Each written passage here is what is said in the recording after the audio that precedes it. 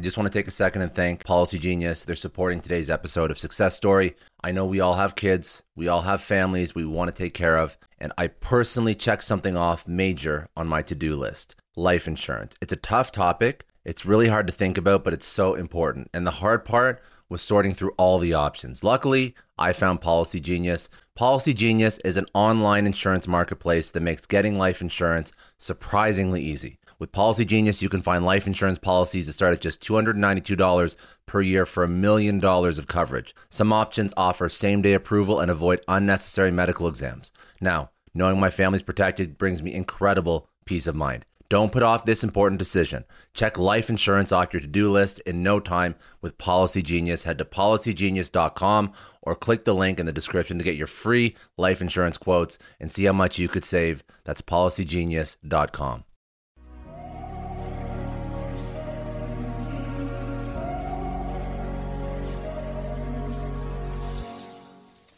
Welcome to the Lessons episodes of Success Story. These Lessons episodes will be shorter clips from past guests, accomplished value community members, and myself.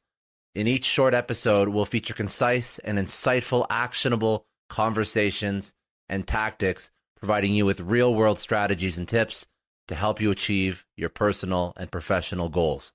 If you're seeking a no-nonsense approach to growth and progress, you've come to the right spot. Settle in, take notes, and enjoy. We closed the deal. We got a lot of money. We produced the whole thing, but we got the rights to take the technology and the platform out to other TV providers. So we took it out broadly. We got Viacom, we got Warner Brothers, we got NBC, we got Game Show Network, we got History Channel, we just Turner Networks. They're all our customers. We were doing great. We got this amazing, one of our biggest competitors, which is a public company, came to us with a buyout offer. But our venture capitalists were like, this isn't enough money. It's not enough money. We're not going to do it. And then the dot-com bubble imploded. Mm-hmm. And when the dot-com bubble imploded, all our customers, every media company, they literally cut their interactive spend. So anything interactive, which is what we were doing, got slashed to zero. I don't know if you remember of the time, but there was this group called NBCI, which is NBC's interactive group. They had 250 employees. We were doing Weakest Link, their big game show at the time for them. And they basically got cut to 3 employees. So they had no money to pay us. With all our money gone and all our venture funding that we had raised was basically we'd burned through it. We were expecting to do another big round and grow our business. Nobody wanted to invest right now because we had no customers and we were out of money and things were like now. It was this big implosion, right? Yeah. And our industry was particularly hard hit. So at that time, I cut a deal with our creditors. We didn't go bankrupt, but I basically, because our creditors were in bankruptcy, we had borrowed a bunch of money too to keep going, and they had lent to a bunch of venture companies, and so they were in bankruptcy. So basically I cut a deal where I handed off our tech, and we basically quietly shut our doors. Now, I will tell you, this was a failure, right? It was a total failure. It hit me really hard because up until that point, I had nothing but success. Mm-hmm. And I thought that, and I was sure this company would be successful because we had done so well. And here I had basically should have taken that buyout offer that we had earlier that would have made all the founders rich and would have done incredibly well. But at the time, hindsight is 20/20. But I blamed myself. So I went into a depression. I felt so awful, and I doubted whether I should ever be an entrepreneur again. I seriously doubted. Now you wouldn't think of that because I've done it my whole life. But at that point, I was just I was ready to, I basically, I ended up moving to Canada. I ended up writing a book on game design. I was just I wrote a lot of short stories, science fiction. I even wrote a novel. I was just I don't know what to do. After the dot-com implosion. So I was just I shouldn't go back and be an entrepreneur because I blew it.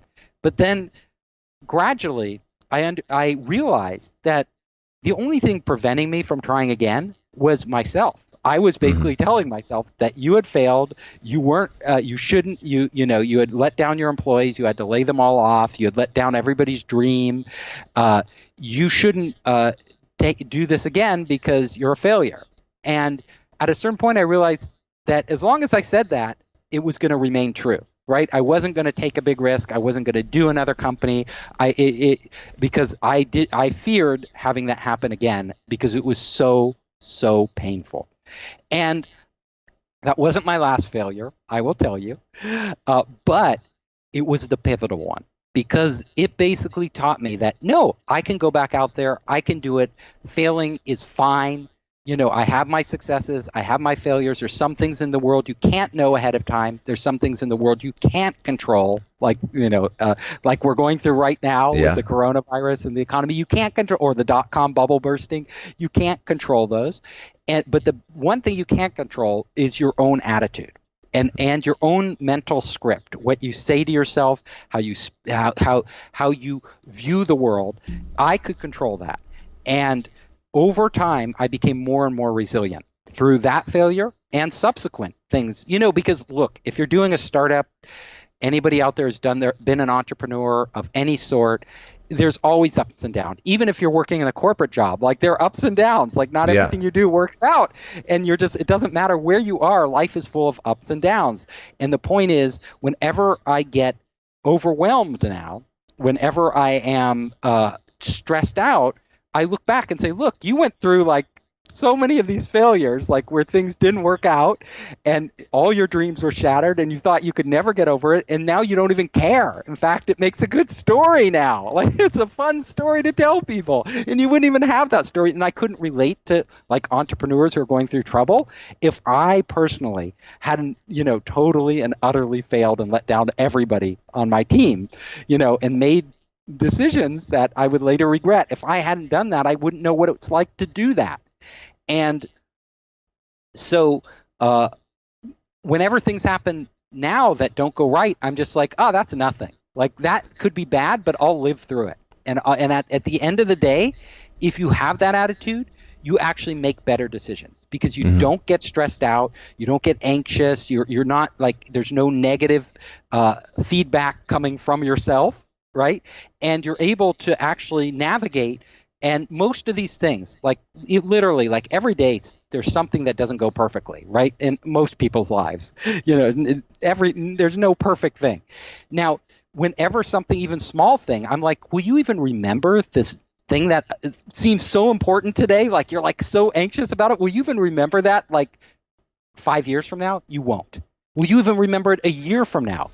Probably not. Will you remember it 6 months from now? No. The answer is usually no. So why are you worried? Like, why are you stressed out? It doesn't even. So how do you get out of your own? Because I've worked with entrepreneurs before, and like the biggest issue they have is getting out of their own head and understanding that it's that failure is part of the process. It shouldn't be like failure shouldn't always be welcomed. Like you want to succeed, but I mean like it's going to take a lot of shit that you have to go through before you are successful, and if you are successful. So you work with tons of entrepreneurs. How do you sort of enlighten them to this? Oh, so some of it's storytelling, and some of it is you're never out of your head, right? So you're always trapped in your head, but you can change what your head does. So you could literally reprogram your head like you would reprogram any code to actually put things like I reprogram so that when I hear myself saying negative things about myself or getting stressed out, usually you're getting stressed out. You're getting stressed out because you're telling yourself to be stressed out. You're saying, this is so important. I can't, oh my God, I'm so angry. I'm so upset. If you listen to what you're saying to yourself, you can hear yourself programming yourself in a negative way. You're actually telling yourself how to feel. And so if you literally just step back and say, I don't actually have to feel this way. I could feel fine about this because I know in the future I'm not even going to care about it. And I know that getting stressed out won't change the situation. It's not going to make me make a better decision. In fact, it just depletes the energy that I actually could use to actually figure out how to solve this problem, or if it's unsolvable, to move on to something else that I could make a difference on. So that's the key I tell entrepreneurs. Is that the biggest, do you find that that's like the biggest issue they have? Like an entrepreneur, like a first time entrepreneur, do you find that mental, hurdles that they have to get over?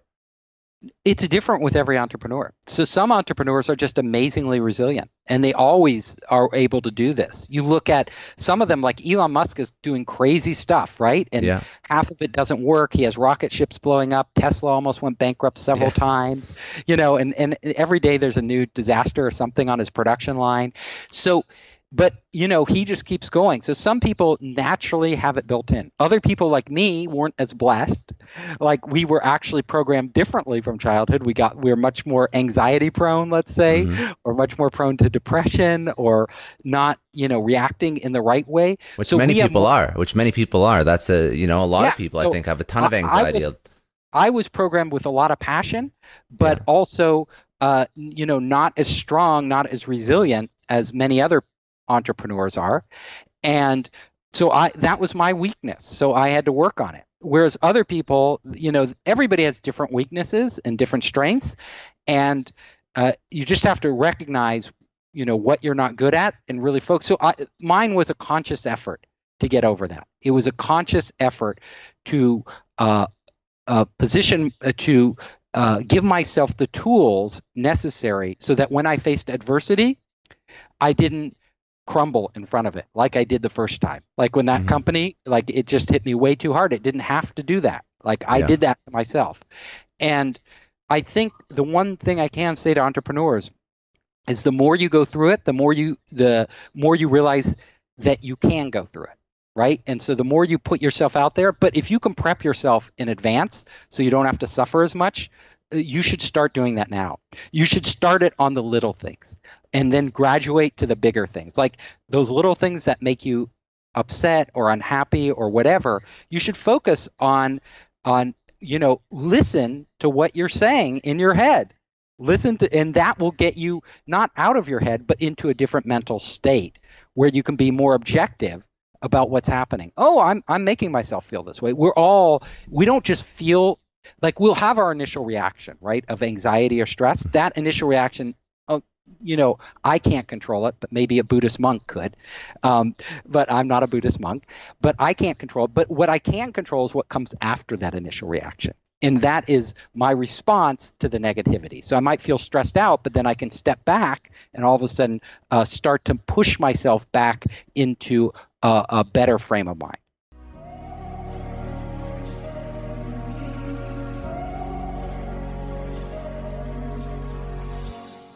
I know a lot of entrepreneurs listen to this show, and NetSuite has been a huge supporter for entrepreneurs, for business owners, because there's one thing that we all know. Business is about making money, and it's about your bottom line. And the less you spend on the nuts and bolts of running your business, the more profits you keep. But these days, everything is costing more. Supplies, people, shipping. It squeezes your margins, and I've been there, juggling multiple systems for finance, inventory, you name it, each with its own costs and its own set of headaches. That's why I made the switch to NetSuite by Oracle. It's changed our company. Think about it. NetSuite is one of the top financial systems out there. It puts your whole business on one platform, accounting, finance, the works. One data source for everyone. There's no more mismatched info. And because it's in the cloud, it slashes your IT costs. No more servers, no more updates. Just access NetSuite from anywhere. With one integrated suite, your overhead drops big time. And here's the real win. Efficiency. Everything's connected in NetSuite. Costs are ridiculous lately. Find a proven way to reduce your expenses and get better performance out of your team. It's a no-brainer, and that's what NetSuite offers. Over 37,000 companies have figured this out already. You have to join them. Right now, through to April 15th, NetSuite's got an incredible, flexible financing plan. Check it out and see the savings yourself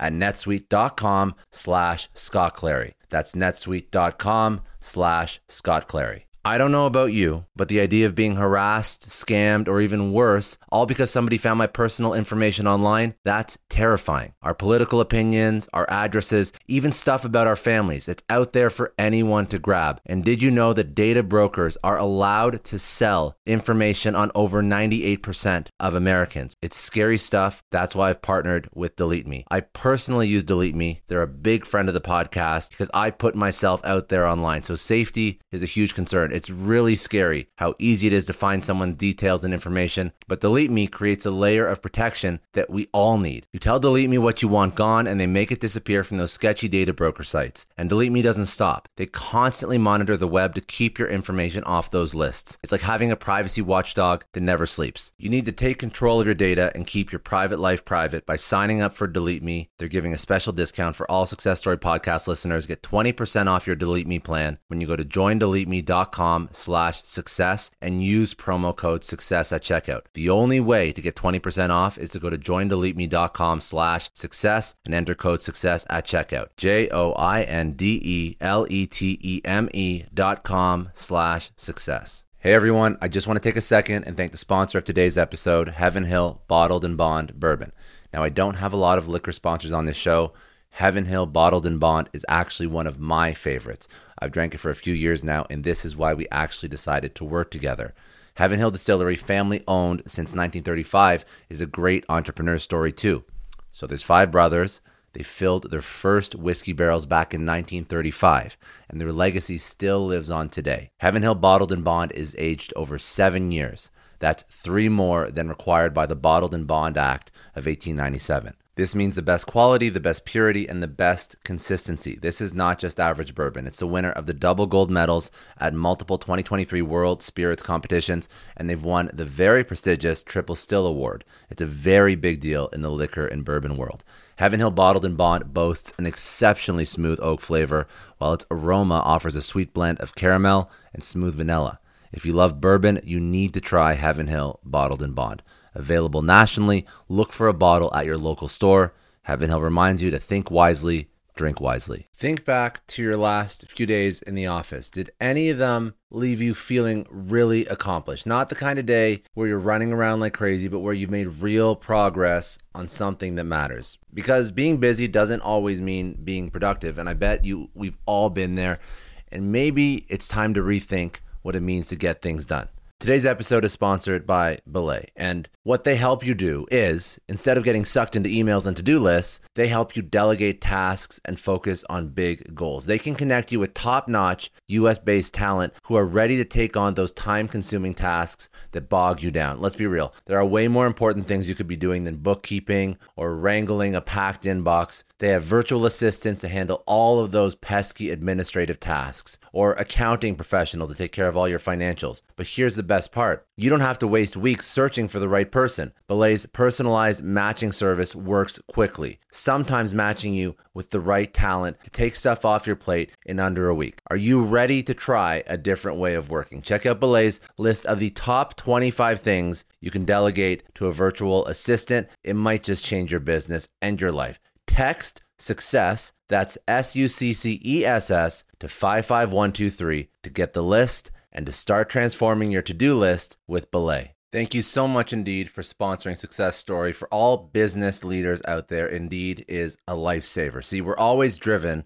by the search for better, but when it comes to hiring, the best way to search for a candidate isn't to search at all. Don't search, match with Indeed. If you need to hire, you need Indeed. Indeed is your matching and hiring platform with over 350 million global monthly visitors, according to Indeed data, and a matching engine that helps you find quality candidates fast. You're going to ditch the busy work and you're going to use Indeed for scheduling, screening, messaging, so you can connect with candidates faster. And Indeed doesn't just help you hire faster. 93% of employers agree Indeed delivers the highest quality matches compared to other job sites, according to a recent Indeed survey. Leveraging over 140 million qualifications and preferences every day, Indeed's matching engine is constantly learning from your preferences, so the more you use Indeed, the better it gets. Join more than 3.5 million businesses worldwide that use Indeed to hire great talent fast. And listeners of this show will get a $75 sponsored job credit to get your jobs more visibility at Indeed.com/Clary. Just go to Indeed.com/Clary right now and support our show by saying you heard about Indeed on this podcast. Indeed.com/Clary. Terms and conditions apply. If you need to hire, you need Indeed.